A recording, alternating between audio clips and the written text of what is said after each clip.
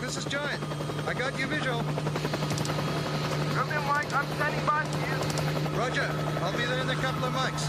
In the meantime, give him help.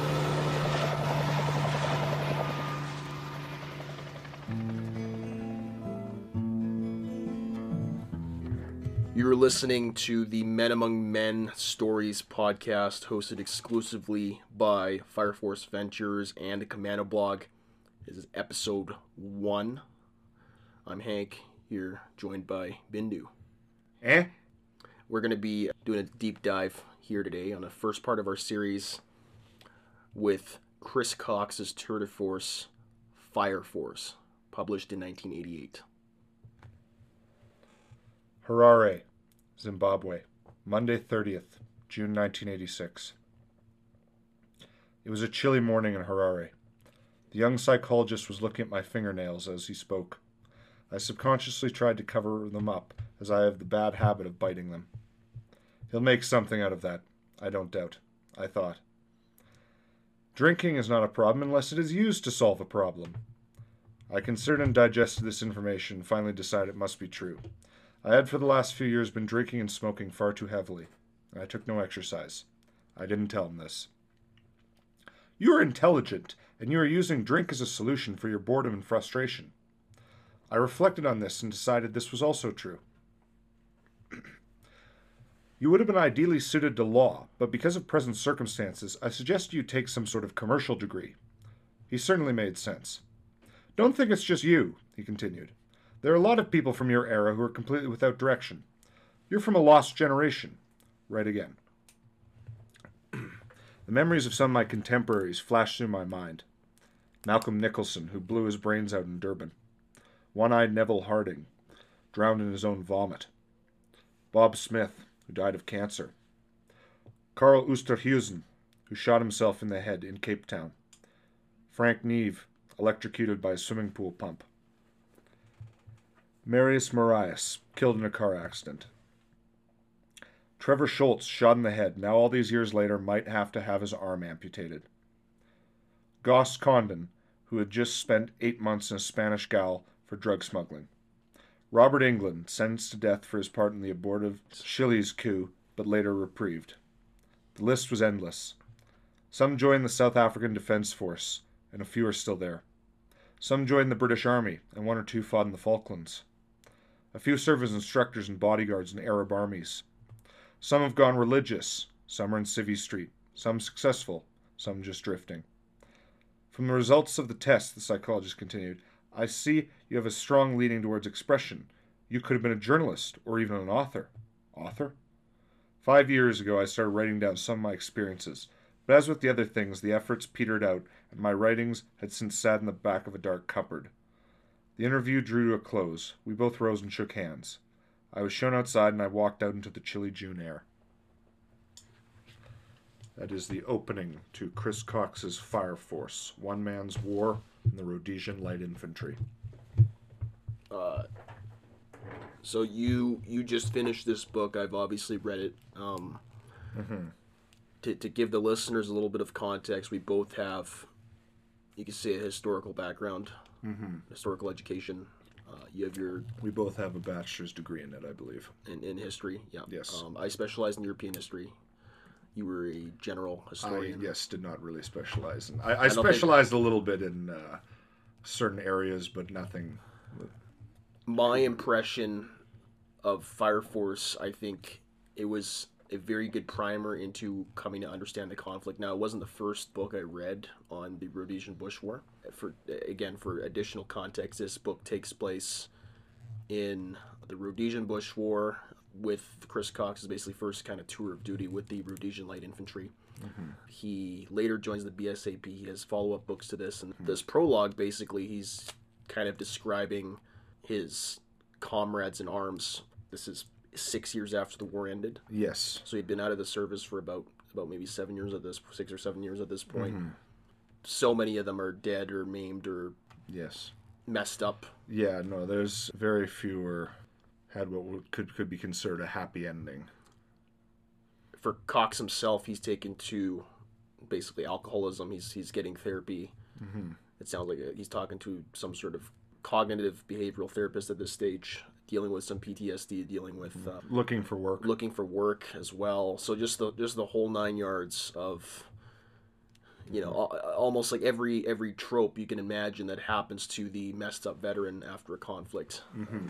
And it's interesting that the doctor here in Zimbabwe, which is now, which was formerly Rhodesia, currently Zimbabwe. After 1980, it became Zimbabwe. This doctor is basically telling him he's part of a lost generation. And Chris thinks about all those that have been lost in that lost generation throughout that bush war. So I think this book dispels a lot of the myths of the Rhodesian bush war conflict, dispels a lot of the misconceptions. It corrects them, because it was a pretty gnarly war.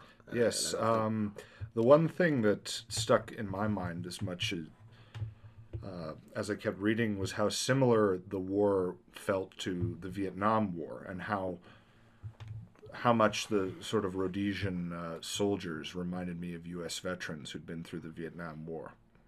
Yeah, there's a lot of similarities. A lot of parallels, yeah. It's was definitely one of these very, very cruel and very harsh Cold War.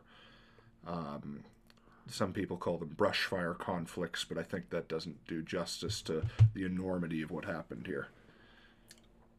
So the book, chronologically, at least this book, he has his later sequel, Out of Action. There's another one to follow up on that. Yes. Out of Action details his experiences as a British South Africa police reservist. This just focuses on his experiences as a frontline soldier with a line unit, the 3rd Battalion. The Lovers Battalion.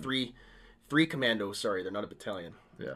They're a commando unit, so 3 commando Rhodesian Light Infantry. The Lovers, as you said. Yes. He kind of talks a bit about his training. Yes. He talks a bit about paratraining. He talks about on his survival course, the weapons handling, the drill, the discipline of the Rhodesian Army at this stage. He talks about the few foreign volunteers that he runs into. Actually, quite a few foreign volunteers. Yeah, a lot of foreign volunteers. Lots of foreign volunteers he runs into during his time in the Rhodesian Light Infantry, and then he goes right into all these ops that he's involved in, all these contacts.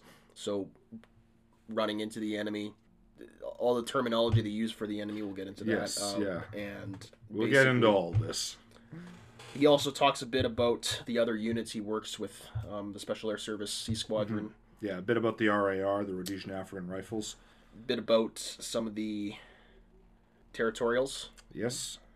A lot about the civilian population, too, both black and white. And he's got quite a few stories for them. One of them that we'll definitely have to share. Yes, one of them is definitely quite a man among men himself. Yeah. So, since this is the first podcast, we want to obviously look at events in military history with as much nuance as possible. This is a very nuanced book. He doesn't glorify anything about short shorts and FALs. It's just he's doing the job. There is no romanticism in this book. I mean, yes. Chris Cox is certainly proud to be there and proud to be fighting alongside his fellow soldiers, but he is not somebody who has any reservations about how brutal and how cruel the war could be for everyone involved. Yes, he was not somebody who... He's not somebody like Ernest Junger or someone who is... Will R. Bird. Or Will R. Bird, or other people we may be talking about in later episodes. Wink, wink, nudge, nudge. Yeah. Who sort of had sort of a almost transcendent spiritual war, as long as the physical one. This is a average Joe. This is an average Joe at war. Yeah, at war, who is proud to be there, but also would rather not be there. Chris Cox doesn't make himself or any of the men he serves was out to be Superman. They're flawed human beings. Yeah, they're flawed human beings. They're ordinary men, sometimes kind of like goofy men. Very goofy. Some of them in very extraordinary experiences. So let's get right into the book here. Yeah. He's going through some of the training. He initially doesn't want to join the Rhodesian army. He doesn't really volunteer. He actually made a plan to try and run away and hop on a train. I think it was to South Africa. Yeah, to South Africa to avoid being conscripted. But he had a conversation, I believe, with his sister. Yeah. And that convinced him that he should stay and serve his country, or at least not run away from the service. At the beginning of the book, he's literally trying to run Yes, away. No, yeah, he is not he's not your standard patriotic. Yeah, he is not a wide-eyed young boy dreaming of battles and patriotism and glory. He's basically trying to bug out. So he changes his mind, and he's just like, screw it, I'm going to do my national service. I'm going to do the job. It's going to be a few years. Mm-hmm. Once I'm done, I'm going to get out. As we perhaps know, and maybe the listeners don't know, the Rhodesian military was pretty harsh on the discipline. Yes. And he learns that right away. Yeah, I think I will share an excerpt here where one of the first experiences Chris Cox has of the military is his sergeant major nicknamed Moose, who is talking to him and several other young recruits. And I'm going to read a small excerpt here from Moose talking to one of the other recruits. "What's your name?" he now bawled at the recruit. "Condon," came the timid reply. Rage suffused the sergeant major's already terrifying face. Condon had not addressed him as sir, and I thought the veins in his almost non-existent neck were about to burst as he howled not more than 6 inches from Condon's white face. "You nasty little piece of dog turd! Sir! You call me sir! Do you understand?" So yeah, that is what you could expect rolling up to the RLI. So to enlist in the Commonwealth, for anybody who is a warrant officer or above, generally you call them sir. I think the Americans wouldn't know that. It's not a very common thing because they're considered quote unquote officers. So you do call them sir, even though they're not commissioned. Yes. In the States, it's a little different, from my understanding, but. So basically, he's the you have the standard. You have to address your NCOs and stuff. You've got this extremely muscular, angry man yelling at you. I think that's very common with a lot of militaries around the world. You have a scary, muscular man screaming at you. I think that's sort of part of the course. Yeah, you can't have it without it. You can ask everybody, no matter what military they served in, who they'll be like, I had the worst drill instructor. I had the worst NCOs. I had the worst Legionnaire instructor. Whoever it is, they'll be like, no, my training was harder than yours. Yeah. And it's a bit like fishermen with giant catfish. It's kind of who had the harder, entry level training when they join the military. Now, the interesting thing is, if you're a foreign volunteer, you're getting the same thing. You're not going in as some cutthroat soldier of fortune. Yes. You're going in as a brand new trooper private in the Rhodesian military, and they don't care. You're getting the exact same treatment. Even if you had a lot of very distinguished foreign service previously, because some of the men who enlisted in the RLA were Vietnam veterans or had fought in the Congo during the 60s, they were still getting yelled at and called pukes and being forced to do all sorts of humiliating things. They make a guy eat oatmeal. Yes, there's a great story where Mr. Oatmeal. Yeah, where they're going out to do survival training, where they basically abandon the men in the bush for a week to survive. To survive. To survive. There's much more I could say there, but many of the men tried to sneak food into the course. As you do. As you do. And one of the men brought basically what is sort of a freeze-dried kind of... Well, not freeze-dried, but... It might have been. It has to be... it's a sort of powdered oatmeal mix that you had to add water to sort of make it expand and then cook it. And one man is discovered with this on him. And like an NCO. Yeah. The NCO. The NCO or whatever makes him... eat it without water, which Chris Cox describes as must have been like eating sawdust. And then the NCO says, well, you must be thirsty after eating all that dry stuff. Drink both of your full canteens of water. the man doubles over as the stuff expands in his stomach. Anyway, so yes, discipline was not nothing to shirk about in the it was Rhodesian Light Infantry. It was.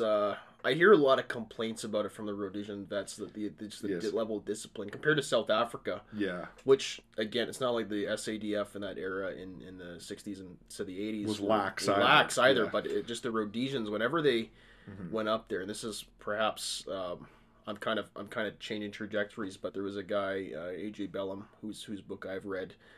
Same thing. He compares. He complains rather about the treatment of him while he's going through his salute scout selection. He goes to South Africa and he's treated like an adult. Yeah. And he's like, that's never happened in my whole career. It's always been screaming and shouting. Yeah, there's a quote somewhere in the book where it says RLI stands for Rhodesia's Little Idiots. So that's how the brass sort of treated and felt about the men on the ground.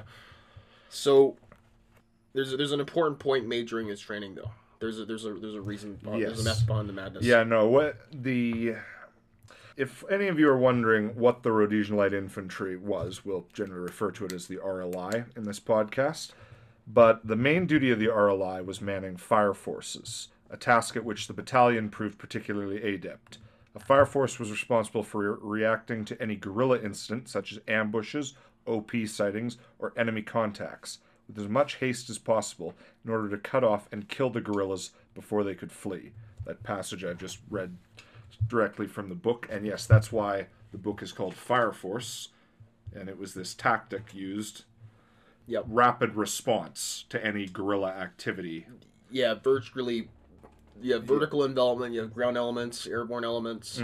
Yes. All coordinating and squeezing any of these terrorist cadres that were entering. Rapidity and force, I think you could say, were the two mottos of the Rhodesian security forces, so especially these guys. The communist groups, led by Robert Mugabe and Joshua Nkomo, were organized into like basic cadres, so you can think in terms of a military formation, maybe almost like two fire teams, like very, very small crews coming into Rhodesia.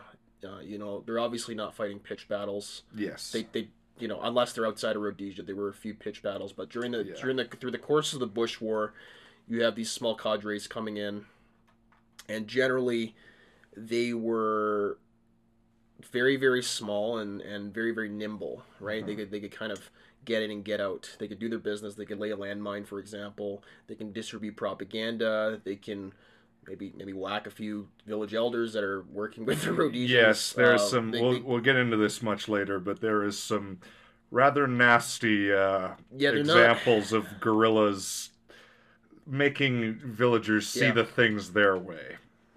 They don't have a lot of rules of engagement. They're just there to win. And it's not necessarily like.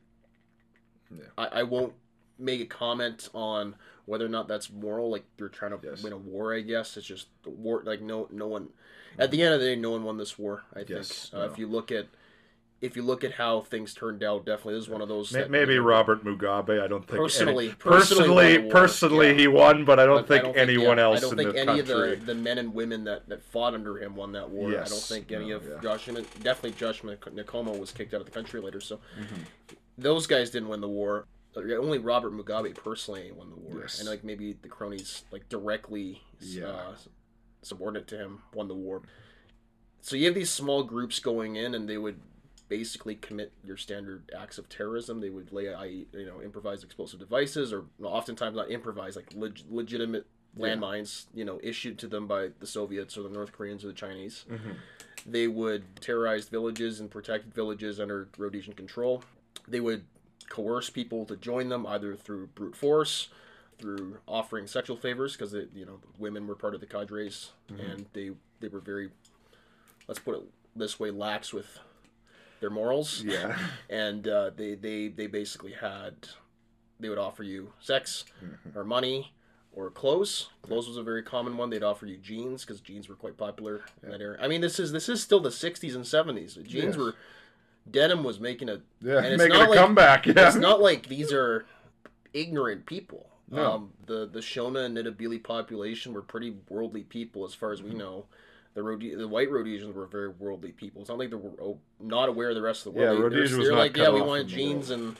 and whatever the fashion was in the 60s. Neither of us were alive during this era, so we can only speculate. But jeans were very popular, and they'd offer you a pair of jeans, and then you'd come fight for Xanu. Hell, I'd fight for a pair of jeans. Exactly. Yeah. So these small groups, motivated oftentimes by something very material, rather than, and then they slowly get indoctrinated in the communist theory, and then they would show up and they'd commit these acts of terror, and the RLI's job was basically to track down these small groups and squeeze them and not let them escape this web of vertical envelopment. And it worked. It worked. Search and destroy missions, basically. Yeah. There's been regarded by one notable scholar in the U.S. Marine Corps and a bunch of others as they were the killing machine. They had one of the most effective, probably, counterinsurgency regiments of the Cold War. I've heard a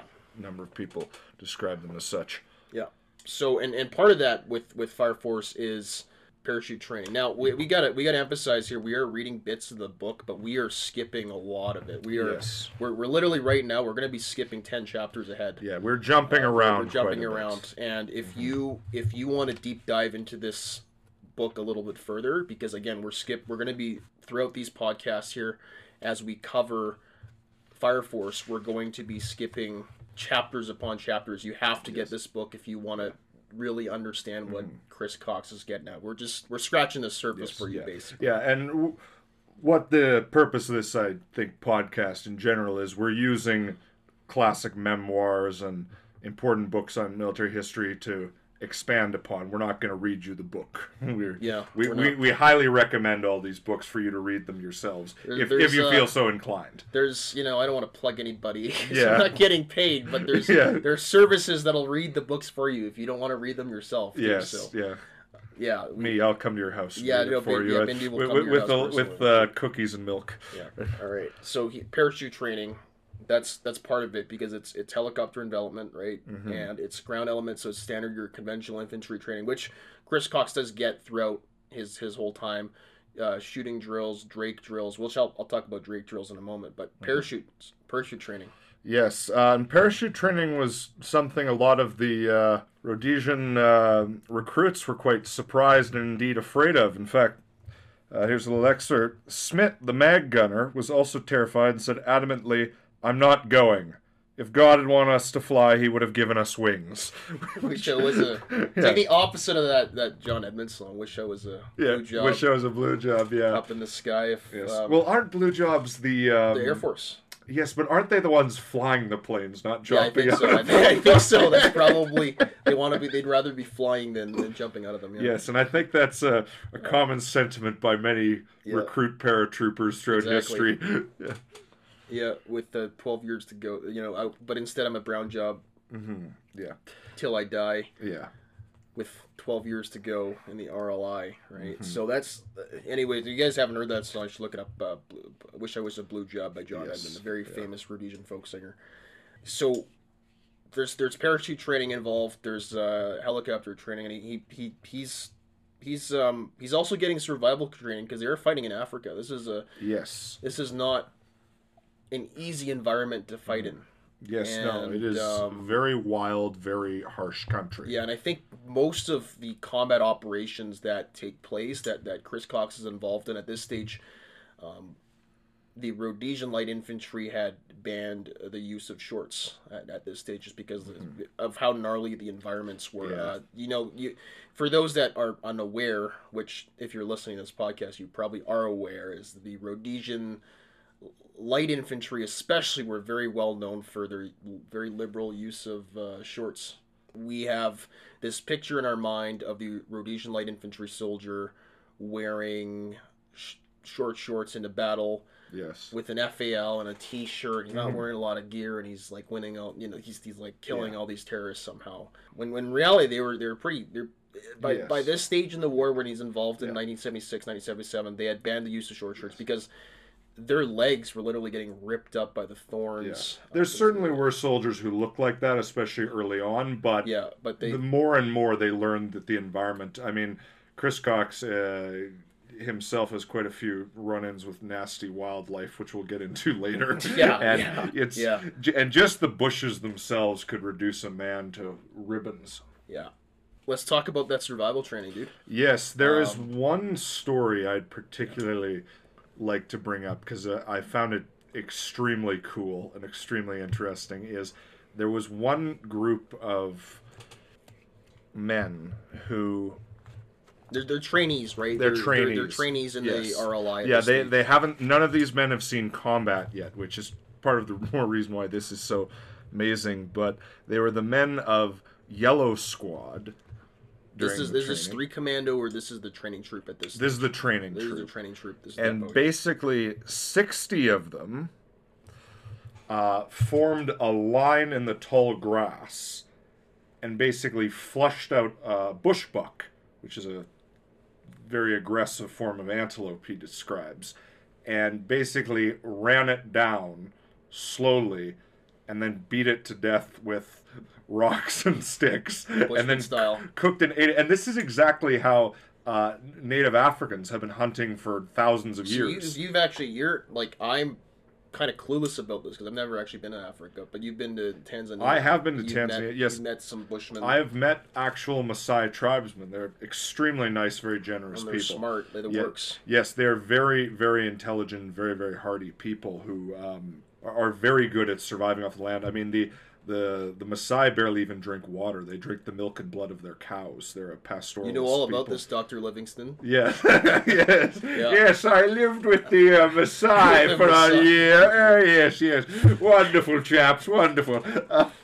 But yes, I've never seen anything like that, but I've heard in constant documentaries or something and I've seen, I think there's even footage of it in that film from about Africa Adios, with that absolutely incredible documentary. We should do a podcast on we that. We will definitely do a podcast on that. So the Rhodesians are learning survival tactics. They're learning gunfighting tactics. I talk a little about the gunfighting. They do they do Drake drills. I think it is discussed in FireForce, which basically now what is a Drake drill, Hank? It was a tactic by a certain Colonel or Major Drake, some officer named Drake, who was a Rhodesian officer, and basically the theory is quite simple: kill the cover, kill the enemy, kill the cover, kill the enemy. Right? You basically identify things on the range, right? They would engage the thing that they think is cover. Pop, pop, pop, pop, double tap, here and there, and slowly zigzag and shoot their way across the field. And then basically the instructors go up, they show the recruit or the trainee how they actually score. The targets are actually hidden among the cover. I'm not explaining it very well. You'd have to ask some actual Rhodesians. Yeah, No. But you get the theory. Basically, kill the cover, kill the enemy.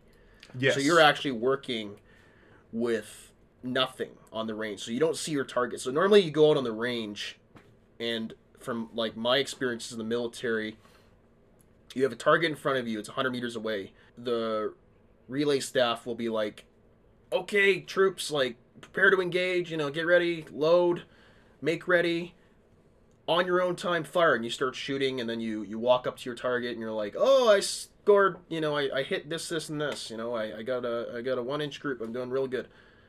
That doesn't mean anything to the Rhodesians. Now, obviously, for basic marksmanship, to understand your marksmanship principles, yeah, absolutely, that's part of it. But in a combat situation, you're going to be shooting at people behind cover or behind concealment. So the theory was, you walk out on the range, you don't see what you're actually, you just think, where would be the enemy? If you're hearing snaps going over your head and you can't see muzzle flashes, you still have to engage, but what are you actually shooting at? You can't just be shooting blindly to make yourself feel better. That is not going to win you the firefight. You have to be engaging deliberately and engaging targets deliberately. Where would the enemy be hiding? Where would they theoretically be shooting at you from? So with all their troops deliberately firing in this manner, specifically focusing, not just randomly spraying and praying, but firing deliberately to points of cover or potential concealment. So you see a tree, definitely nail that tree a few times. See a shrub, beside that tree, nail that shrub a few times. See that rock? Shoot around that rock a little bit. Maybe something will move out of it. Maybe the rock will move. Maybe the rock is not a rock. Maybe that tree is not a tree. Rhinoceros just thundering through the bush. Yeah, so it's deliberate shooting, and it's basically scanning your way across. And you can imagine having the FireForce tactic employed with the shooting. Yes. But these guys also very skilled bushmen. They're comfortable in the bush. They've survived in the worst circumstance with no food, and they're willing to beat animals to death with rocks. Yes. These troops were very squared away when they came up against these very, very small and generally less well-trained, less well-equipped terrorist cadres coming in from Mozambique and Zambia. Mm-hmm. Yes. They did a very, very good job. The Rhodesians were certainly better trained than their opponents. That's not to throw any shade at their opponents. Their opponents did very well with what they were given. They did theoretically win. But they did theoretically win. Yeah. But the Rhodesian forces were very, I guess you could say, tactically superior, probably in many respects. Yeah, they are a lot more tactically sound. Yes. And Drake shooting is something I think a lot of militaries don't kind of think about. They often, they'll have you out on the range. Mm-hmm. I see it everywhere. It's just like, maybe they'll have a moving target. The target moves left, right, or you have to move. Yeah. And it's like, cool, but your target's going to be behind cover. Yes. Right? Realistically, if you're practicing for a combat scenario, you should be going out and you don't see your target. Right? Mm-hmm. And you're just imagining they're still shooting at you. Where are they? In that situation, I remember being in with West Gear, which is like a laser gun in the army. We'd be shot at from somewhere, and I'd be like, okay, what am I supposed to do? And they're like, oh, just put grounds down range. I'm like, okay, but where? And I didn't kind of register I should be shooting deliberately behind points of cover and behind points of concealment that the enemy could potentially be behind. Mm-hmm. It was interesting to me, going back just briefly to parachute training, I believe the Rhodesians used a system that isn't really that different from what was used in, say, the Second World War, didn't they? They use the same, so they use static line jump. Yeah, that's exactly what I'm talking about. There was a little bit of halo going on, but it wasn't as common. Yes. Like for the Rhodesian light infantry and the RAR, definitely was. Yeah. It was static line. And they use C-47s. Yeah, and Chris Cox specifically states that Rhodesians tried to keep paratroopers in the air as little as possible, so guerrillas firing up couldn't hit them and pick them off. They were on C-47s. Yeah, they were on Dakota. So they were usually dropped from below 500 feet, which is scary. Yeah, I've never jumped out of a plane. I'm a bit afraid of heights, and I don't know if you've. I don't think you have. You ever? No, I've never actually skydived. No, but from what I have a friend who does, and he tells me that below 500 feet. That's you better pull that cord pretty quickly. Well, it's static line, so there's no pull. Yeah, I know. That's theory. So they come out, the canopy expands, and as soon as the canopy expands, they're on the ground. Yes, yeah, but just saying that would be a very nerve-wracking experience. Yeah, and they're jumping super low. One thing I was going to mention this later, but I think we might as well mention it now is not just the white RLI soldiers parachuted, but also black RAR troops parachuted, and for them, it was an even more terrifying experience because a lot of Rhodesian African rifles hadn't seen a plane at this close their before, first rather than let alone jumping out of one. So for them, it was an even more alien experience, he describes. Yeah, it's like jumping out of a monstrous dragon. At least in the Second World War, you have a lot of guys that had never been on an aircraft before. Yes. With the parachute regiment in the British Army and the 101st Airborne, 82nd Airborne in the Second World War, these guys at least understood the concept of an aeroplane. Yes. They weren't totally, even if they were products of the Great Depression, they didn't have a lot of formal education. They would have known Orville Wright. Yeah. Flew the first kind of plane around, and then there was dogfighting in World War One. There's Eddie Rickenbacker and who's Charles Lindbergh. Yes. These are well known people, and Amelia Earhart.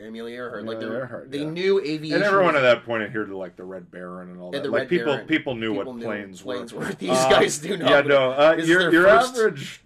Yeah, Shona or Netabili tribesmen would. They're very little formal education. Yeah, generally. they would understand. They'd have an idea of planes. Obviously, they'd see them flying overhead, and they'd be like, "Okay, that's a thing with people in it that flies across the sky." But jumping out of one would be such a foreign concept to them that it was truly a terrifying experience. One of my pals, I can't name him. I'll call him Madala. And I think you know of Madala. He was I probably do know Madala. He was I think he was second battalion RER. Mm-hmm. He told me his B company. Yes. And he was involved in the training troop Selous Scouts. Two troop Selous Scouts. I'm not sure which RER battalion he was, but he was 2 troop Selous Scouts. And he did the jump master course at Fort Bragg with the U.S. Special Forces. Mm-hmm. He got really, really comfortable and confident in parajumps, and he actually had a bunch of operational jumps. One of his last operational jumps actually wasn't with the Rhodesians, it was with the Zimbabwean army, and he jumped into Mozambique, as far as I understand it. A super low jump, same thing with like a C-47, and he was with the Zimbabwean SAS at the time. You know, he did get a medal citation. I'm not even going to say what the medal is, because I can't OPSEC, but he schwacked a lot of dudes.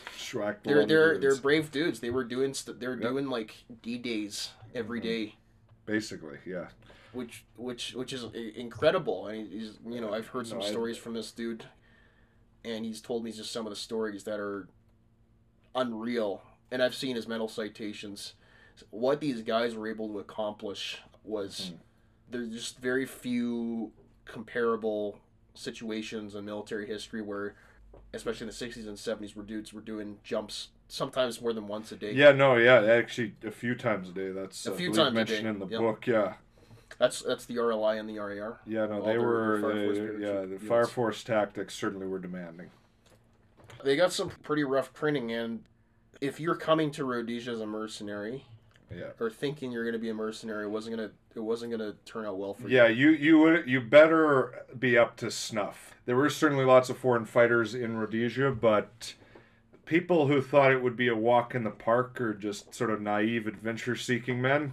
We might get into it a little bit in the next podcast, the idea of mercenaries in general, because the concept of mercenaries is very, very murky, because you have units like the Gurkhas in the British Army, you have the French Foreign Legion, you have the Spanish Foreign Legion, you have the Swiss Guard, you have these active quote-unquote mercenary units all over the world. Yet most of whom, like, when people think of mercenary, I think the image that comes to mind is they think of some guy who will just fight for whoever pays him. And while that certainly applies in some things, a lot of mercenaries are actually quite loyal and quote-unquote mercenaries are quite loyal and devoted soldiers who just happen to serve with a number of militaries. It's Laurie Turney would be a good example. He's served with 3 different armies. Larry Thorne for American listeners. Larry Thorne for American listeners. Served with 3 different armies, but always in the service of what he saw as anti-communism. He wasn't just, oh, the Soviets give me money, I'll fight for them. You'll find a lot of times they're there for political motivations. If they're there for reasons of like seeking adventure, well, very quickly things do not turn out very well for them. Unless they're remarkably psychologically resistant people. Because dealing with, first off, the training which is harsh, as we which is quite harsh. And we have a very good example of, well, Chris Cox talks about, like, back to the book, Chris does mention a lot of foreign volunteers, and we can get into those, and actually let's get into those now. The foreign volunteers, there's a lot of Brits. I think there's a few stories of Brits that I think we should share. While still in training, there was a soldier called Sammy Behan who was with Chris in there, who, and I quote here, "Fucking prats," muttered Sammy Behan, recently arrived from the British Paras as our trucks drove out of the School of Infantry grates. They wouldn't last 2 minutes in Ulster. So some of the men who are with they did some active duty also. Have done quite impressive active duty. Where the Brits, there's a few stories about them which are quite interesting. There's another story where you have actually British and American soldiers arguing about whose militaries are better while they're in the Rhodesian military. I'll just read a bit here. "You fucking pommies don't know what wars are," he antagonized. "You're always getting fucking beating. Bullshit, blessed bod. Name me one, you imbecilic convict. What about the American War of Independence?" Griffo Bob sighed condescendingly. That was just a slight setback. Who marched south from Canada and burned the White House in 1812? Who laid waste to the countryside, devastated those sniveling colonial peasants? I mean, it's like something you read in a YouTube comment section. Yeah, it's interesting. You had this microcosm of all these guys. Generally, they were there to resist it, like communism. Yes. They saw it as the intrusion of communist powers into a country that was trying to, and that's they're trying to maintain a multiracial society in a harmonious way rather than a insane Congo style catastrophe, which the conflict in Congo, the Democratic Republic of Congo now, is still ongoing. Yes. And insane, and I honestly I don't know what faction is what right now. No, yeah, I'm not. Where does one end and the other begin is another question. Yeah, the wars there in Central Africa have been kind of ongoing, and Rhodesia, around the time of their unilateral declaration of independence in 1965, they saw all these refugees streaming in from the Congo, and they're like, we don't want this. And they'd supported Katanga before, which was another state which tried to sort of, I guess, find a different way rather than what was going on, but it was also except subsumed. the Katangans at least had Belgian support, yes, passively, right? Yes. And they had CIA support. Yeah. The Rhodesians had nothing. So yes. The Rhodesians these guys were more, I guess, pure in the sense that they didn't have official foreign governments backing them in any way, shape, and form. Like the U.S. government, the West was against them as much as the Eastern Bloc was against them.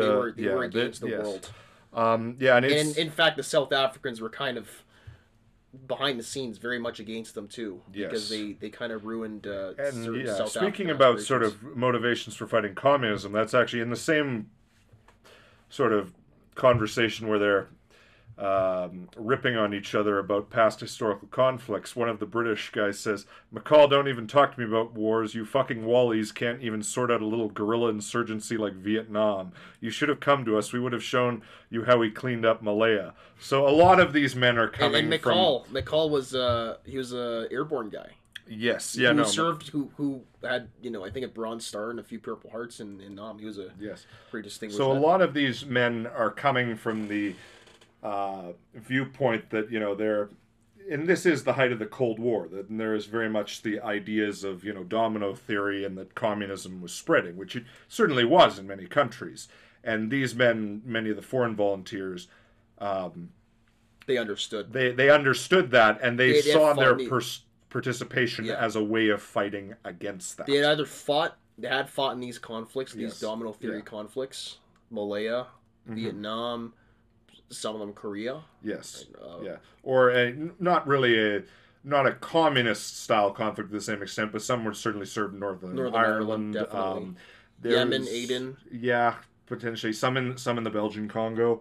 I don't know if there's any who served in like any Latin American conflict, but I wouldn't be 100% surprised. I personally don't know of any examples, but I would not be surprised if there were a few Cuban exiles. Yeah, that would not surprise me one bit. We'll have to look into that one day. Were there any Spanish speakers in the... Now, I know there were Cuban exile dudes all over Congo, so I wouldn't be surprised if a few dudes... Yeah.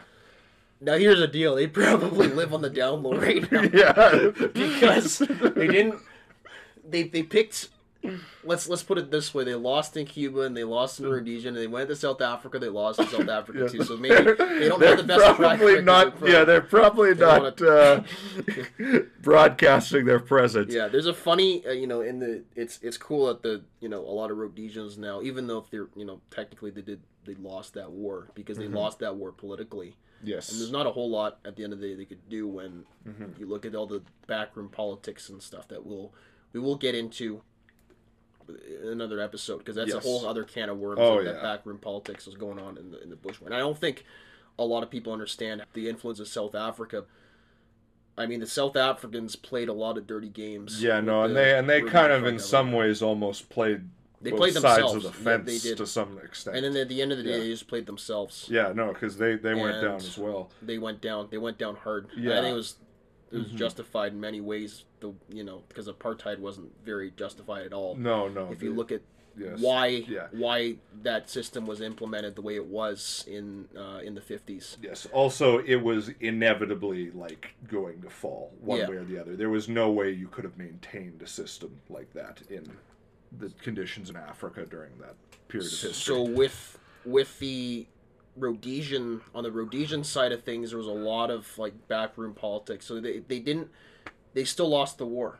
At the end of the day, the Rhodesian Bush War did not go in their favor. Their internal settlement didn't work. The Muzorewa government fell, and then you had the government of Robert Mugabe and Nkomo for a while. Yes. So you didn't, and all the lovely the policies associated with that. Yeah. But that being said, the Rhodesians are still those that are still around are very cheerful. I see this all the time. I was hanging out with one of the Rhodesian vets at the range with them this past summer, and he was wearing a shirt. On the back of it, it said Southern Africa War Games second place. You see, you don't get that kind of dark humor from. I mean, I guess you get it from vets and stuff, but yeah, it's kind of funny that they're willing to be that dark about it. Like, we won second place. it's like it's like there's a number of other John Edmonds songs. I mean, in the bigger scheme of things, So I think a lot of them look back with sorrow, but also pride. Yeah. And they're willing to joke about it. Yes, I get a lot of that. My war was. They're it's cool that you guys, you younger people, are interested in the war, but they're not you can't talk about that. That's not their thing. Yeah. The Rhodesians are actually, interestingly enough, especially the native ones, and even the British volunteers are gregarious, and they're a little bit gross. They're kind of mad lads, actually. They're kind of mad lads. We talk about Mr. Jerkoff there. Oh yes, no. There's another way to sort of, I guess. So it's funny because the Rhodesians. Okay, let's put it this way: the Rhodesians have this. There's this mythos of them as these ultra conservative white people that fought for because in UDI, in the Unilateral Declaration of Independence, when Ian Smith declares independence from the United Kingdom, he says we're doing this for Christian civilization. And then you go to Cranbourne Barracks and you look at what was going on in Cranbourne Barracks, the really gay, homoerotic. There's a very big gap between Ian Smith and what's happening in the barracks. And one way to, I guess, prepare your troops for the horrors of war is by showing them something almost as bad, which was there is a man who... What's his name? I do not remember his name, but Dude, you gotta pull out his name. We gotta name and shame him. We gotta name and... I don't think you can shame this man. No, he can't shame. That's the thing, you can't shame the Rhodesians. Yeah, no. That's why they have a sense of humor. You can't even shame them. Yes, talk about this guy. Yeah, no, this fellow would basically publicly masturbate in the barracks and look men right in the eyes and say, this cock has effed more girls than you will ever do. And he never showered. Yes, no, that was a different guy. Oh, they all never showered, I think. There was one who specifically, this is John Connolly. Yes, Connolly. Who is I believe a Northern Irish origin. He had an Irish name. I don't know if he was actually from Ireland, but he's a Brit. Yeah, he was. Yeah, he had a bit of an accent there in that, but he would. He was British Army too. He'd publicly masturbate while men came in the room and look them in the eyes. And he'd just be like, strong. How you doing, bro? No, he had no shame. And he said, and it was like an initiation. The new troops. Whenever he'd hear there were new troopies coming in, so there's Chris Cox. That's how he meets him. Yes. He's like, oh man, I'm so excited. I finally, because they initially, when they're trainees, we've been talking about their training process. They wear the brass cap badge of the Rhodesian Light Infantry. They later move on to the silver insignia, and when he gets that silver insignia on, he's an official commando, right? He's like, oh, I'm badass. I've done all this training. Yeah. And he shows up to the line. He's like, these guys are going to be so straight edged and like Yeah. hardcore. Yeah. And the first thing he sees is this guy like, "Hey, sup?" And his He's dick's out. yeah. And he just Yeah. jerking it, and he literally like ejaculates as he's like walking by. Yeah, He's like, "Hey, bro." After seeing Connolly's massive pecker, He was Xanu like, looked "Oh, a little less terrifying. I think that was the Yeah, idea. yeah, exactly. Then yeah, and that gets to the fact that there are many motivations for Rhodesian troops to come there, Yeah, but yeah. not all were as Not all were Christian noble and as noble. fighting Yeah, communism. there are other more nefarious. Yes. reasons. In fact, I've let the Brits have a bit of tooting their own horns. Okay, so well, I gotta preface it with this. Some people think that those political motivations are for the elephant in the room is like, oh, they're fighting for a white supremacist government. You look at the actual primary source like this, you get yeah. you get the complete opposite. So Yes. A sergeant named Sergeant Coombe, of course, because of course he is. yeah, Sergeant Coombe. Yes, Yeah. Sergeant Coombe. Who, after a man was getting a needle in the arse for to protect him against venereal disease or to treat some he already had, told Nicholson, who was a British soldier, "You fucking pommies are all the same. The only reason you come out here is to get some black meat. All that crap about fighting communism, huh?" So yes, despite their Some of them, the reputation as white Some of them white were there- supremacists, many of the Rhodesians were quite fond of the black ladies, and in fact. yeah. One of the most interesting fellows, Shoulders, in the book is sort of his nickname. Eventually married a black girl, and he was interesting because all of these men were sort of didn't shower enough, but he purposely made himself just as disgusting as possible. And when asked why, he said, basically, well, they'll be looking for guys who are clean and don't look like they're part of the foliage. It's like that Family Guy meme with Peter and the clowns. You'll be looking for clean dude. Yeah. Yeah. So these guys, some of them literally were foreign volunteers. And in fact, I would Yes. imagine a good number of them, especially from the UK. Yeah.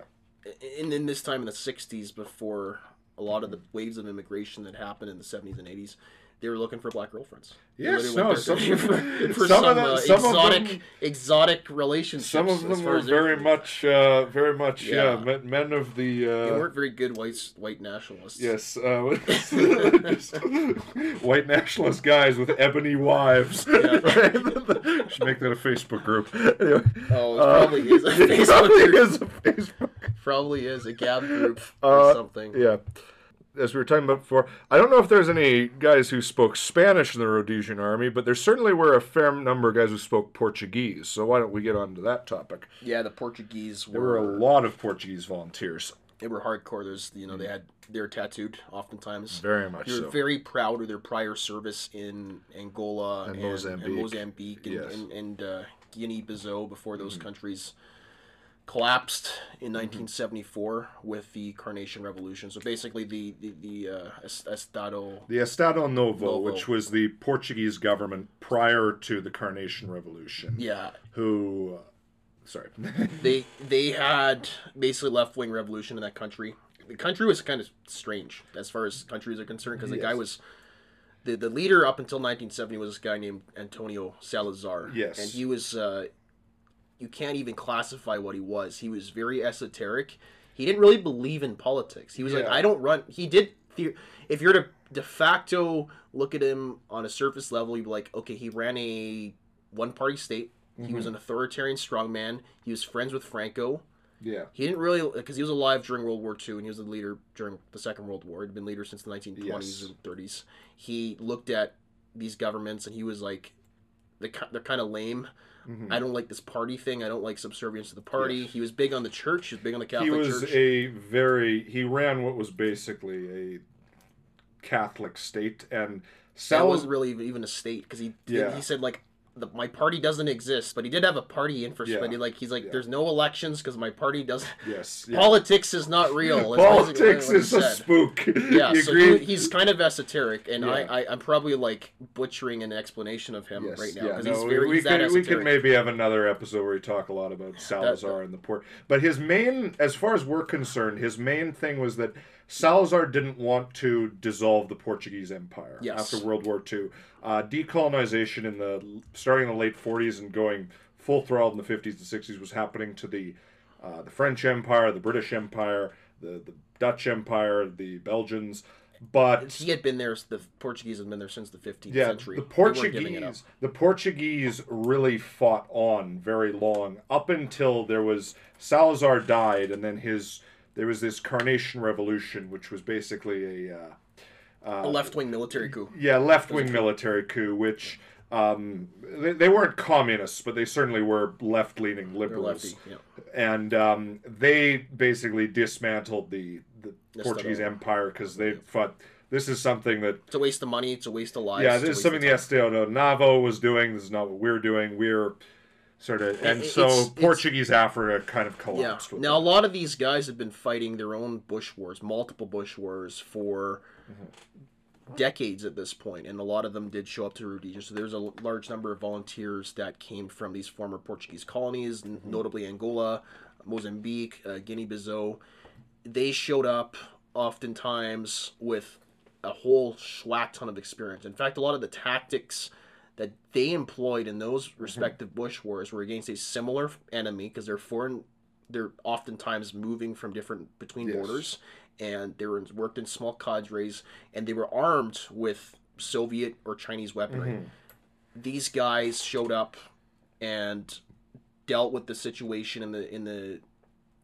at least the Portuguese showed up and dealt with the same situation in all of these little brush fire conflicts. They dealt with the same way the Rhodesians did. There were like kind of, I guess, proto FireForce tactics. Yeah. There was a lot of Africanization. That was a common. I don't know what there's an actual Portuguese term for it, but it's there were a lot of both white and black troops as well in the Portuguese conflicts, just like in the Rhodesians. Yeah, there was a lot of the use of a lot of the special forces units of at least the commandos within the Portuguese military were native black soldiers, officered by black soldiers, which the Rhodesians didn't do until basically Chris Cox's around, so 77, I think was the first regular army black officer was not till, I think, 76. That guy was with the French regiment, which we'll talk about in a moment. Oh, the French regiment. We'll talk about the 7th Company. Oh, yes. That was a disaster. But we'll talk about that in a sec. But they were officered by blacks, and all the NCOs were black, all the soldiers were black. It was like, black Africans in Angola and Mozambique fighting these wars. Yes. And sometimes there were white soldiers alongside them, and these guys came just with a ton of experience working with indigenous populations.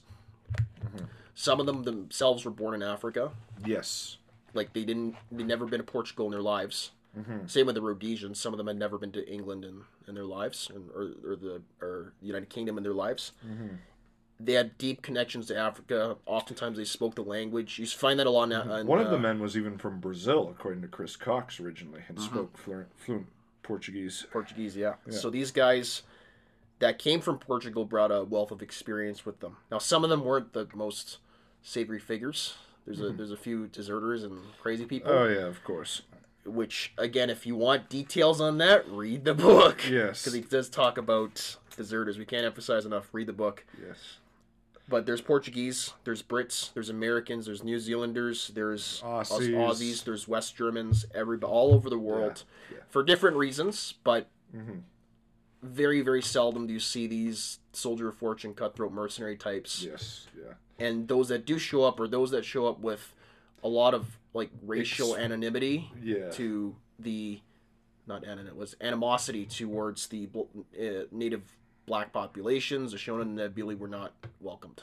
They were maligned, not let into the military. There's interesting. Who are you talking right now? I'm talking about like Harold Covington, for example, because that guy he died pretty recently. He was like a what did he run? I don't remember what group he ran, but he basically had a little white nationalist group that was all infiltrated by the FBI and everything in the 90s and all that in the U.S. He was an American. He showed up to Rhodesia trying to join the Rhodesian army. And for many years, he always claimed, I think until his death in 2017 or 2018 or whatever, he claimed that he was a Rhodesian light infantry soldier. He never saw a day in the Rhodesian army. They rejected him immediately because he was he started the Nazi Party of Rhodesia. And Oh he boy! finally Gamer moment. Gamer moment. He got deported. He got deported because he threatened to firebomb a synagogue in Bulawayo. Oh my! He got deported from no. Rhodesia. They Had did zero not- tolerance they had for no- anybody saying that they were a Nazi. Yeah, they had no tolerance for just No. nut jobs who didn't understand what the fight was about or what No, the and nuances of it. there's Men like that wouldn't last long in this. well, country. no, he was literally deported. He was there for like 2 years. And then he worked. He was like a clerk as an engineer or something. And they kicked him out. And he always claimed he was in the army. He's like he wasn't. He was kicked out.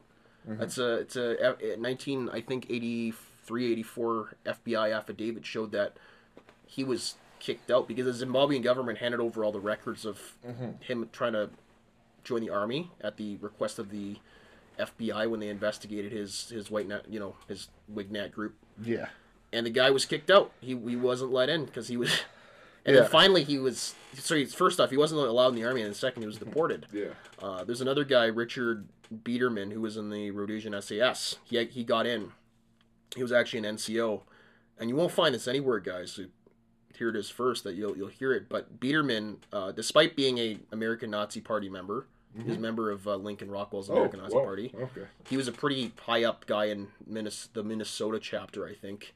And he showed up to the Rhodesian Army. They took him. They didn't know his background, because it's hard to check backgrounds. Yeah. Well, and also But this guy had a negative reputation about him himself from one of the veterans who's now unfortunately deceased as of very recently, Emery Baca, who's another American volunteer in the Special Air Service, Rhodesian SAS. He remembers this guy harassing like new recruits in the Special Air Service by blasting like Nazi music and stuff and then making fun of black people.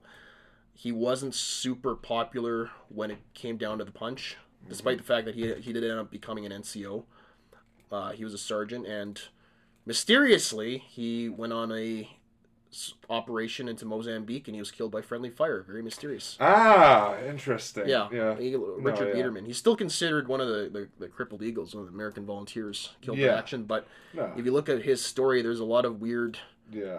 Oh no, he was shot by friendly fire, and no one knows that. Like, very seldom did that happen because Rhodesians were very disciplined on. Yes. Yeah. Just the nature of the bush war was very close, and you're shooting at whatever was behind you or in front of you, not behind you. Your guys are behind you. Yeah, it was just he died in a very suspicious circumstances, but he was very unpopular with his weird little Nazi songs and whatnot. So Biederman's an interesting one. Covington's an interesting. But it just shows you get wackos in every and I've heard formation and army. I mean, your average Rhodesian was fighting for his home. There was an even crazier one. There was a guy that a Canadian Rhodesian vet told me about. I'd have to get his name again, and maybe if we interview this vet down the road, we can get that name. And I couldn't find any records on this guy, so this is an anecdotal story. But what he was doing, because he did SAS selection as well. He didn't make it. I want to emphasize he didn't make it. He ended up joining another regiment. But he remembers there was a guy in the SAS who joined. He was an American. He was a neo-Nazi. And he was so dejected by the fact that he was getting #1 Rhodesian Army pay, which was not a lot in a worthless currency. Yeah. So it's not only is it not a lot, but it's a worthless it's exactly like Nazi Germany. Yeah, so he was like, what the hell? 5 more notes. He's like, why am I not getting money? This sucks. Yeah. And he also got basically treated like shit, like a literal piece of human turd. Not even a human being, just a turd. Yeah. By the instructors, because that's just the harsh discipline of the Rhodesian military. There's a lot of yelling and screaming. And he wasn't being treated like this hero who's like going to volunteer for a foreign land. He wasn't treated like a baron. What's his name? Baron, the Greek, the British. Who? What's that guy's name? That famous mercenary, the baron that goes over to fights for Greece. For Greece? Yeah, against the Turks. You know this. No, I know who you're talking about, but I can't remember his name. We always say his name. Oh yeah. Anyways, it'll come to us. But anyways, this dude, basically, he's so dejected. And again, bear in mind, he's a Nazi. Yeah. He's so even worse, he tries to join Zanla. One struggle against the instructors. Yeah, he literally jumps the fence, and he's like running to Mozambique, and apparently gets killed by Zanla when he shows up in their lines. Of course, just this random white guy who's like, "No, I'm one of you." But I he's hate so Israel as dejected. well. He tries to join the black communists because he's so dejected. Yeah. But it just showed like these guys, if they're going there with there was they're on the pamphlets. They literally said no mercenaries need apply. Yeah, no, and that's I mean, American neo-Nazis do not exactly have a. There are a few that tried to go over, but have a sterling military reputation. Have you ever heard of that time where Don Black, who was the lead, there's another one, a guy who I don't think he was let into the country. No, but what I was saying is he, along with a number of sort of Klansmen and stuff, tried to once launch a coup in the Caribbean, invited by some black dictator who led like a far-right Rastafarian movement. There needs to be a movie about this. This is like the most just amazingly weird thing that ever happened. But I mean, they basically got like arrested by the Coast Guard a minute after leaving the harbor. Like, it was like just such like a dying with a whimper, like this. Yeah, no, these guys are not. They're not the brightest. The guy I was thinking of was Lord Byron. Lord Byron. Oh, the Barry famous Byron. poet. I know him more as the poet, but yes. But he's a mercenary. Yes, right? he did. But these guys think they're like romantic, gonna go save countries. Well, I think a lot of these kind of types think they're gonna be who is Otto Skorzeny, but. Yeah. They're not. No one's Otto Skorzeny. No, there's only one. There can only be one. There can only be one Otto Skorzeny. He was actually quite a mad lad, all politics aside. But these guys were not. They were not all there. Yeah. Speaking of sort of terms in regard to we've digressed a little bit. We've digressed a bit. We've been talking about American neo-Nazis for about like 10 minutes. Please don't dox us again. Please. Yeah.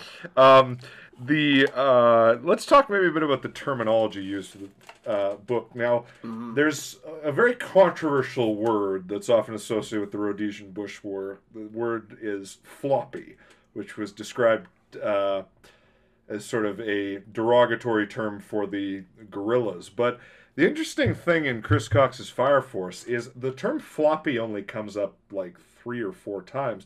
The main term used for the communist guerrilla forces is gooks, which is kind of an interesting one. And they don't refer to the other black people that way. The other black people are referred to as black people or colored people or Shona or Matabele. Yeah, they're not referred to as, so it's not a racial term, but yes, the term either gooks or in official documents CTs, communist terrorists. Yeah. But yeah, I was wondering maybe if you could shed some light on the strange use of the term gook. So floppies, it doesn't come up actually that much in the book. No, and in fact, it really came out after the war as a terminology thing. It's hard to get into the what is it? I don't know, the etymology or whatever of the word itself. Mm-hmm. But it just refers to when the enemy dies, they flop. Yes, basically, yeah. They flop, and I think. You know, anybody that dies flops when they die. It's just how people. If you're shot by something, you tend to flop over and die. It's kind of almost like it's kind of like a term like you're gonna be dead, like you're dead meat. Is basically the. I don't think that. No, I don't think it has a racial connotation. No, this is something that I've been challenged on personally, and I've had to look into, and I have not found, to my knowledge, that word has any racial connotations. Gooks, the word gooks has racial connotations, right? And by the way, guys, we're using that word strictly in the interest of history here, by the way. Yes, we do not go around calling people gooks or floppies for that matter. Yeah. It's a Malayan War thing. They fought against the Chinese terrorists. Yes. In those times, and even in the Second World War. So in World War II, Malaya, they were fighting against the Japanese, and you have American Marines. Yes. You have, and also in Korea as well. You have the American Marines, the U.S. soldiers, British forces, Australians. Yes. It was just, there was a lot more, I guess, pejorative racial words used in the common vernacular. Yes. It wasn't like they were overtly racist, maybe like a little, like subtly racist. Yeah. It's just the culture then, right? And for better or worse, that was the reality. Those were the terms they used. And into It's Malaya, the same like calling the Germans were Krauts and or Fritz or Fritzies and all same, that kind it was of the same thing. thing, right? Yeah. Sausage eaters. Yeah, exactly. It was all derogatory because they're the enemy, and they're the point is Japs were nips and all the that Japs kind were of nips. things. Yeah. Japs, right? It's the other one, right? Yeah. It was always to be derogatory and to dehumanize the enemy. You hear all these words used to dehumanize the enemy. Yeah. Because it's very hard for them to, except for in the case of the Japanese, where they did, the atrocities were more, especially in the middle of the war, it was more apparent what their atrocities were, what they were committing, what they were doing. Yes. Right? There's pictures of the beheadings and stuff. Whereas the Germans, it wasn't until after the war that they it were was, like, it was whoa. not on the Western and Italian fronts. It was only until we found out sort of what had gone on. What had gone on in the East and what had gone on in the concentration camps and stuff Poland and all that. Yeah. that they had it, because theoretically it's like white people fighting white people, so it's a hard explanation. So you have to kind of, anyways, in warfare, you generally either have to let the enemy dehumanize themselves, or you dehumanize the enemy, or a bit of both, so that your soldiers are desensitized to combat. You're not going to fight somebody you respect and admire. You're not going to kill people who you respect and American admire. Civil War, Yanks and Rips. Yeah. So there's always pejorative words, and just in the vernacular. So gooks was one of those leftover words from Malaya, because a lot of the people that were in the senior level positions of the Rhodesian military had served in either Malaya or Korea. Well, maybe not Korea, but definitely like those Second World War and Malaya, the Malayan emergency, when they had a communist insurgency in the British colony of Malaya. A lot of Rhodesian soldiers went there. That's where their Special Air Service was formed. Peter Walls, the overall commander of the Combined Forces, the founder of the Sleuth Scouts, Ron Reed Daly, both of those dudes were integral to that Rhodesian military history story, were both in Malaya. And that's where they basically cut their teeth and learned the trade, learned how to deal with a insurgency in an effective way, because the British were very effective in Malaya. Oh, they were incredible. I mean, Gerald Templer's response to the Malayan emergency is probably the most effective counterinsurgency operation in modern history, I would say. Yeah, it doesn't get better than that. There's no comparison. Yeah, you look at that guidebook if you want to know how you defeat an insurgency. Another thing, just there's a lot of military terminology in the book, and we don't have time to get through all of it. Yeah, but so gooks. Yeah, that's something we was felt one of the terms we that would address. Yeah, CTs. Yeah, CTs is also one that was definitely more professional. Yeah, it's more professional. Yeah, so, CTs is often what the officers and what they'd like called the enemy specifically. Gooks was sort of just general soldier slang, like just there's some couple times where they're talking like, do you think there's any gooks hiding out in this village or something? Yeah, it's not, like I said, it's not a word that has racial connotations. Well, not towards black people. It was kind of an anti-Chinese insult originally. Yeah, it was an anti-Chinese insult. Which is why it's so weird to read it through the book. Yeah. But that was the very the common terminology. And there's a guy, and he kind of chuckles when he says the word, General John Hickman, who was with the Sleuth Scouts. Yeah. I think he was involved in the operational planning of the Op Eland raid, where the 70-ish Sleuth Scouts showed up to Mozambique, and they killed 1,000+ rebels and Frelimo fighters and stuff. Op Eland 1976. He there's an interview with him on YouTube where he's saying, we called them, and he kind of chuckles because he's thinking how ridiculous the word is. He's like, well, we used to call them gooks.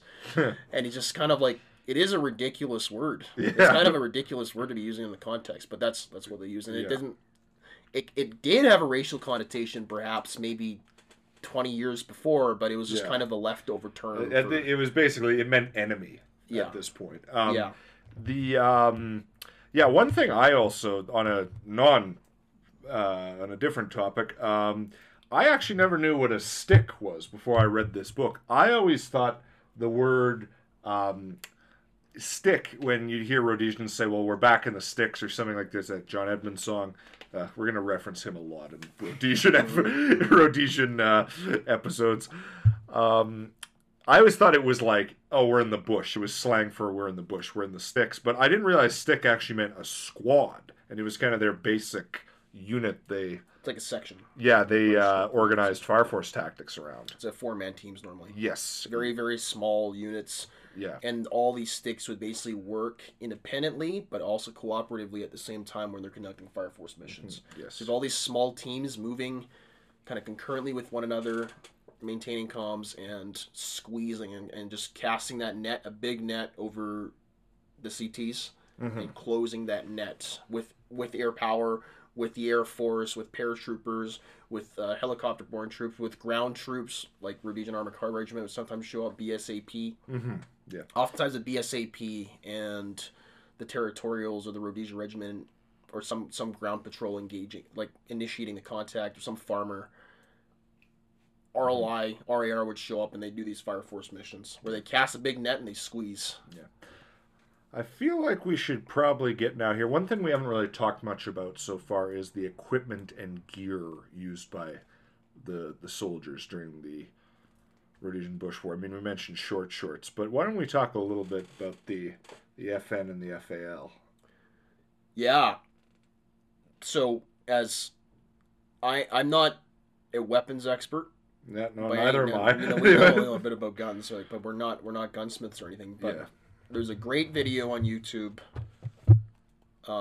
There's a series of videos actually by Forgotten Weapons, Ian McCollum from Forgotten Weapons, where he goes over the Rhodesian FAL. So that video will do a way better job explaining what I know about the rifles that the Rhodesians were using by and large. That being said, I can give there's a basic rundown here, and Chris Cox does talk to the effectiveness of this specific rifle, the FN-FAL. There are few leftovers of the FN-FAL, which is a 7.62 NATO battle rifle, basically, with a 20-round magazine. A lot of them were leftovers from either the former, when they were British colony, when they were using the L1A1 variant. They're kind of distinguished by the carry handles, the lack of a grenade launcher sight, then the lack of the haulback device, which are all things basically used to... So that the Rhodesians, the first things they did is they chopped off that carrying handle. They put on what's called a haulback device, which is effectively a muzzle brake that reduces the recoil. So you can, when you're snap shooting, because part of the Drake shooting was that you double tap, pop. It reduced the recoil significantly when you're shooting continuous rounds. Now, you're not really supposed to shoot. They were discouraged from shooting full auto. But with that haulback device, it made the 308 round a lot more controllable. And with the grenade launcher sights, they're able to, I think it's a Zulu rockets, Zulu 2-4, something like that. Might be. I'll have to get the. Yeah. I'll have to look up that terminology. Yeah, and but they had rifle grenades that they used to great effect during these very, very close and up and personal FireForce missions. So they needed a really effective grenade sight. Oftentimes, these guys would have iron sights. I think it was the Suset. I don't think it was a Suset. It was whatever the L1A1 optic. Again, there's far better resources on this than myself, but they did sometimes have optics, like scopes or sights on their magnified sights on their FALs, but it wasn't very common. They were available in stores. You could take them out, but just because of the close natures, again, these guys are casting a net and closing in. So your typical engagement was perhaps under 100 meters. Yes. There's an excellent video recorded in the 1978 by Nick Downey showing some combat footage with Lord Cecil, who's later killed, like a week after he'd filmed this video. It's an RAR unit fighting guerrillas. Yeah, and you can see the engagement distances these guys. Like you can literally see the RAR guy shooting, and there's a CT in front of him, 50 meters away, and the guy's getting dropped. You could watch it happen. These were very, very close. By the time the shooting happened, you're really, really stuck in with the enemy. And there's accounts in FireForce of bayonettings.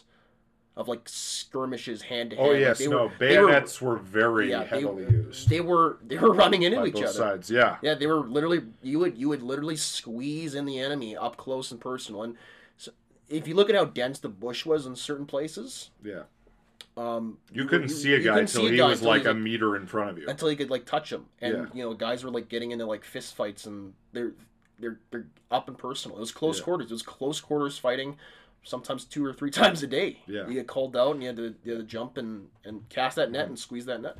Yeah. Cox also mentions the main squad support unit was the 7.62 caliber mag machine gun, which is originally a Belgian weapon. Yeah, so another FN. Fabrique Nationale machine gun, standard British, same thing, iron sights, lays down a lot of firepower in a very, very short period of time, full auto, right? And I've shot that thing before. It's beautiful. Nice. So I've shot at that thing a few times, and it rattles pretty quick. It's a pretty speedy speedy piece. It's heavy as shit, but it's a good piece. The Americans would know it as the M240 Bravo, and here in Canada, C6. We still use it. It's one of the ones a lot of NATO militaries still use because it's pretty sexy. And he also talks a bit about the weapons of the guerrillas, the men they're fighting, and they seem to be the standard bad guy guns, which basically means anything made in Russia.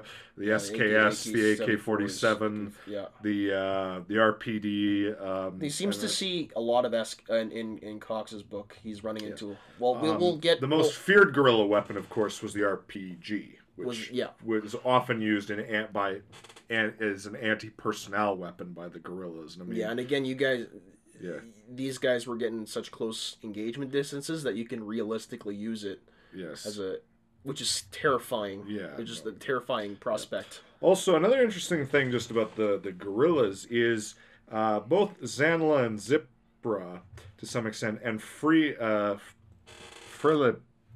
Help me out here. Frelimo. Anyway, all used T-34 Soviet tanks occasionally, which is interesting.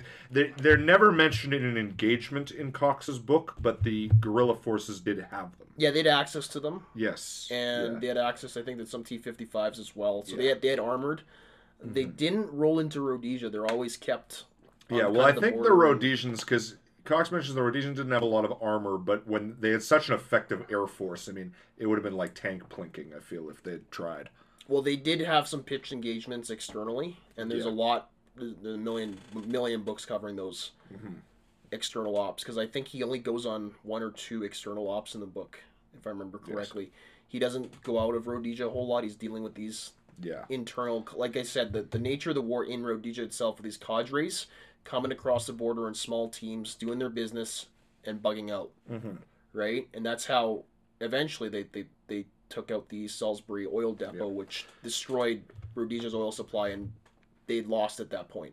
The war was over because they had no more fuel for the whole country, because they'd faced a fuel embargo. So you have that inside the country, but outside of the country, there were definitely some armored battles and engagements going on with the Georges coming up against T-34. It's kind of crazy, but that's a podcast for another day. Yes. There's one interesting weapon on in the Rhodesian arsenal I want to read an excerpt about. The guerrilla was lying backed up against a rock, with his arms splayed harmlessly by his sides, and an SKS rifle lying uncradled over his lap. His head lolled slightly to the left, and seeing his hooded eyes slowly focus on me, I stood there mesmerized. "Don't touch him!" My head snapped round, the spell broken. Percy was at my side, staring at the guerrilla intently, and I gently lowered my rifle. "Don't touch anything!" he hissed urgently. The gorilla's mouth had fallen open, and he was salivating in an obscene fashion. "He's fucked, Corp," I pronounced stupidly. Taking no notice of me, Percy edged slowly forward and crouched down next to the obviously very sick man, who was now emitting soft, animal-like groans. Percy took a long time examining the gorilla. He looked into his eyes, examined his sagging gray skin, and finally sniffed at his body. Then, without any explanation, he ordered us to leave. I was very confused. Why had he just gone on and left him like that?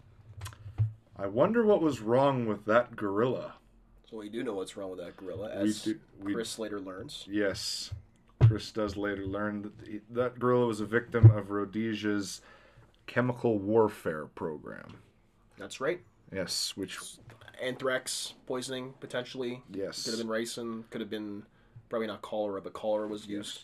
He talks about later on that same page that Special Branch left genes coming. We started with genes, we've ending with genes, we're going full circle with genes. Yeah. With poison on them in stores they thought the gorillas were likely to rob, while telling everyone else don't touch these things. And yeah, those were the kind of things that Special Branch would leave out to. They'd find guys basically in the bush wearing a pair of brand new jeans dead. Yes. Dead as a doornail. Yeah. It's pretty gnarly. Yeah. And very it's interesting. And it's interesting sinister that Chris Cox doesn't. He kind of knows what's going on, but at the same time, he's not told what's going on. He's like, "Don't touch this guy." Yeah. So it's not like the frontline troops knew exactly the extent of the chemical warfare. But there's a book by Glenn Cross which we will detail, and it's the use of chemical warfare by the Rhodesians, which at the end of the day, despite some successes, was relatively small scale. Yes. Definitely compared to the South Africans, what they were doing. Yeah.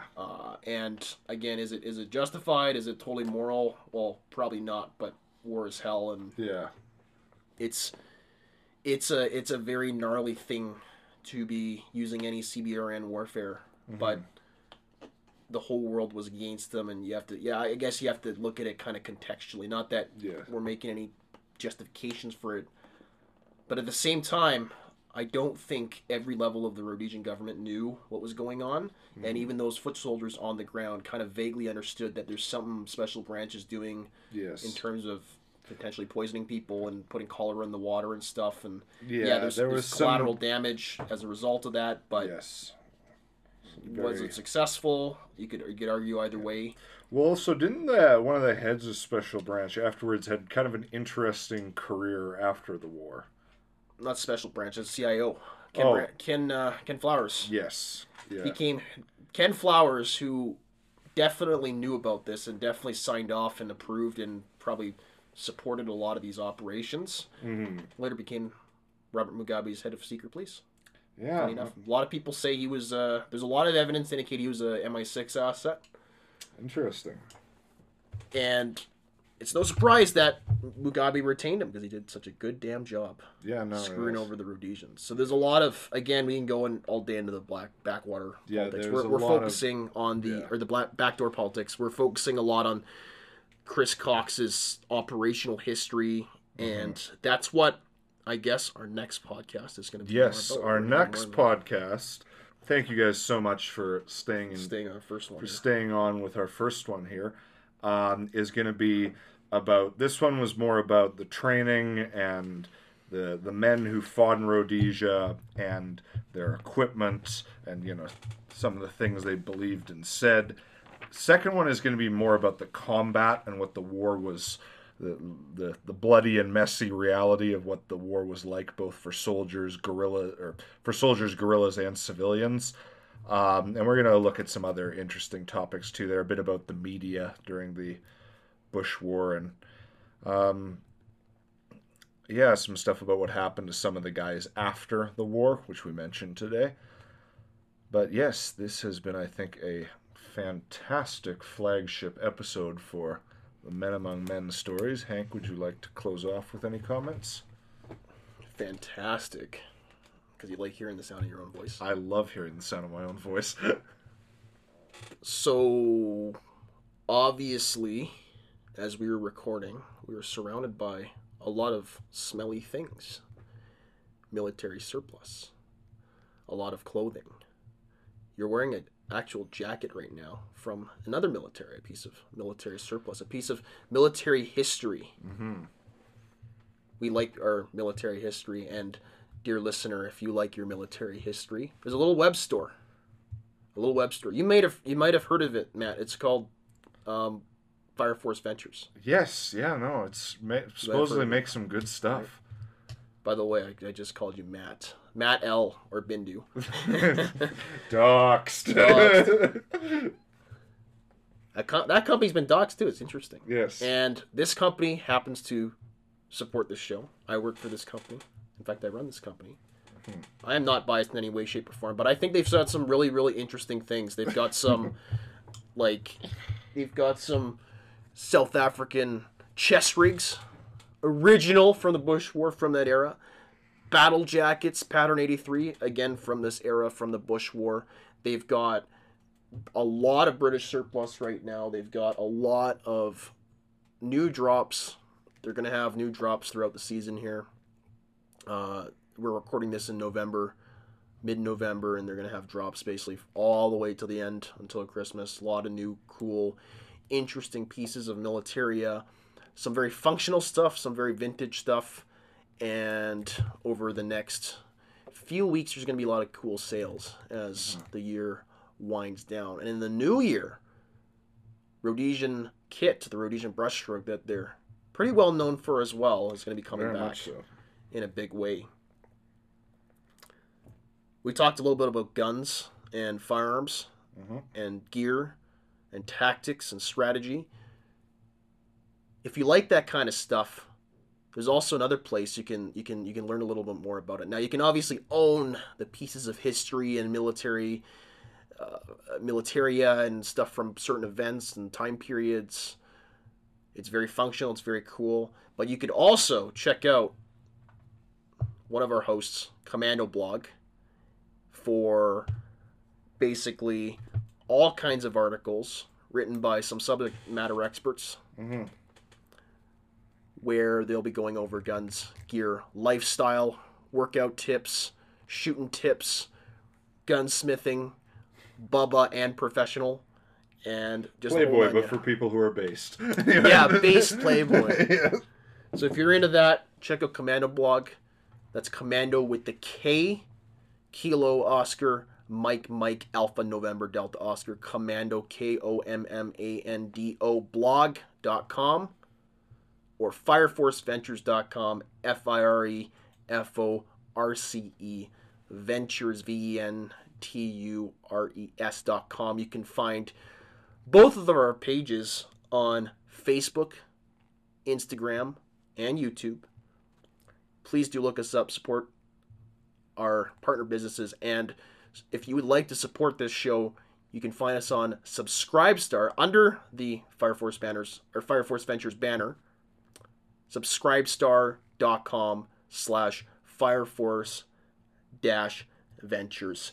And to all of the Rhodesian Security Force veterans, particularly those that served in the Rhodesian Light Infantry, and Mr. Chris Cox for giving us this primer into our podcast, to the many men of the British South Africa Police, the Rhodesian African Rifles, Salute Scouts, the Rhodesian SAS, the Rhodesian Armored Car Regiment, all these units that comprise this history, to all the bush warriors that fought in South Africa, Angola, Mozambique, Guinea-Bissau, and all these wars that are oftentimes forgotten about and mischaracterized by the mainstream media and mainstream academia, to all those that fought in the Cold War, the Second World War, the Great War, and all warriors through history, to those currently serving, to our law enforcement, our first responders, and those on the front lines right now dealing with COVID-19, those essential workers and healthcare providers. We thank you for your service to the free world and allowing us to do our podcast.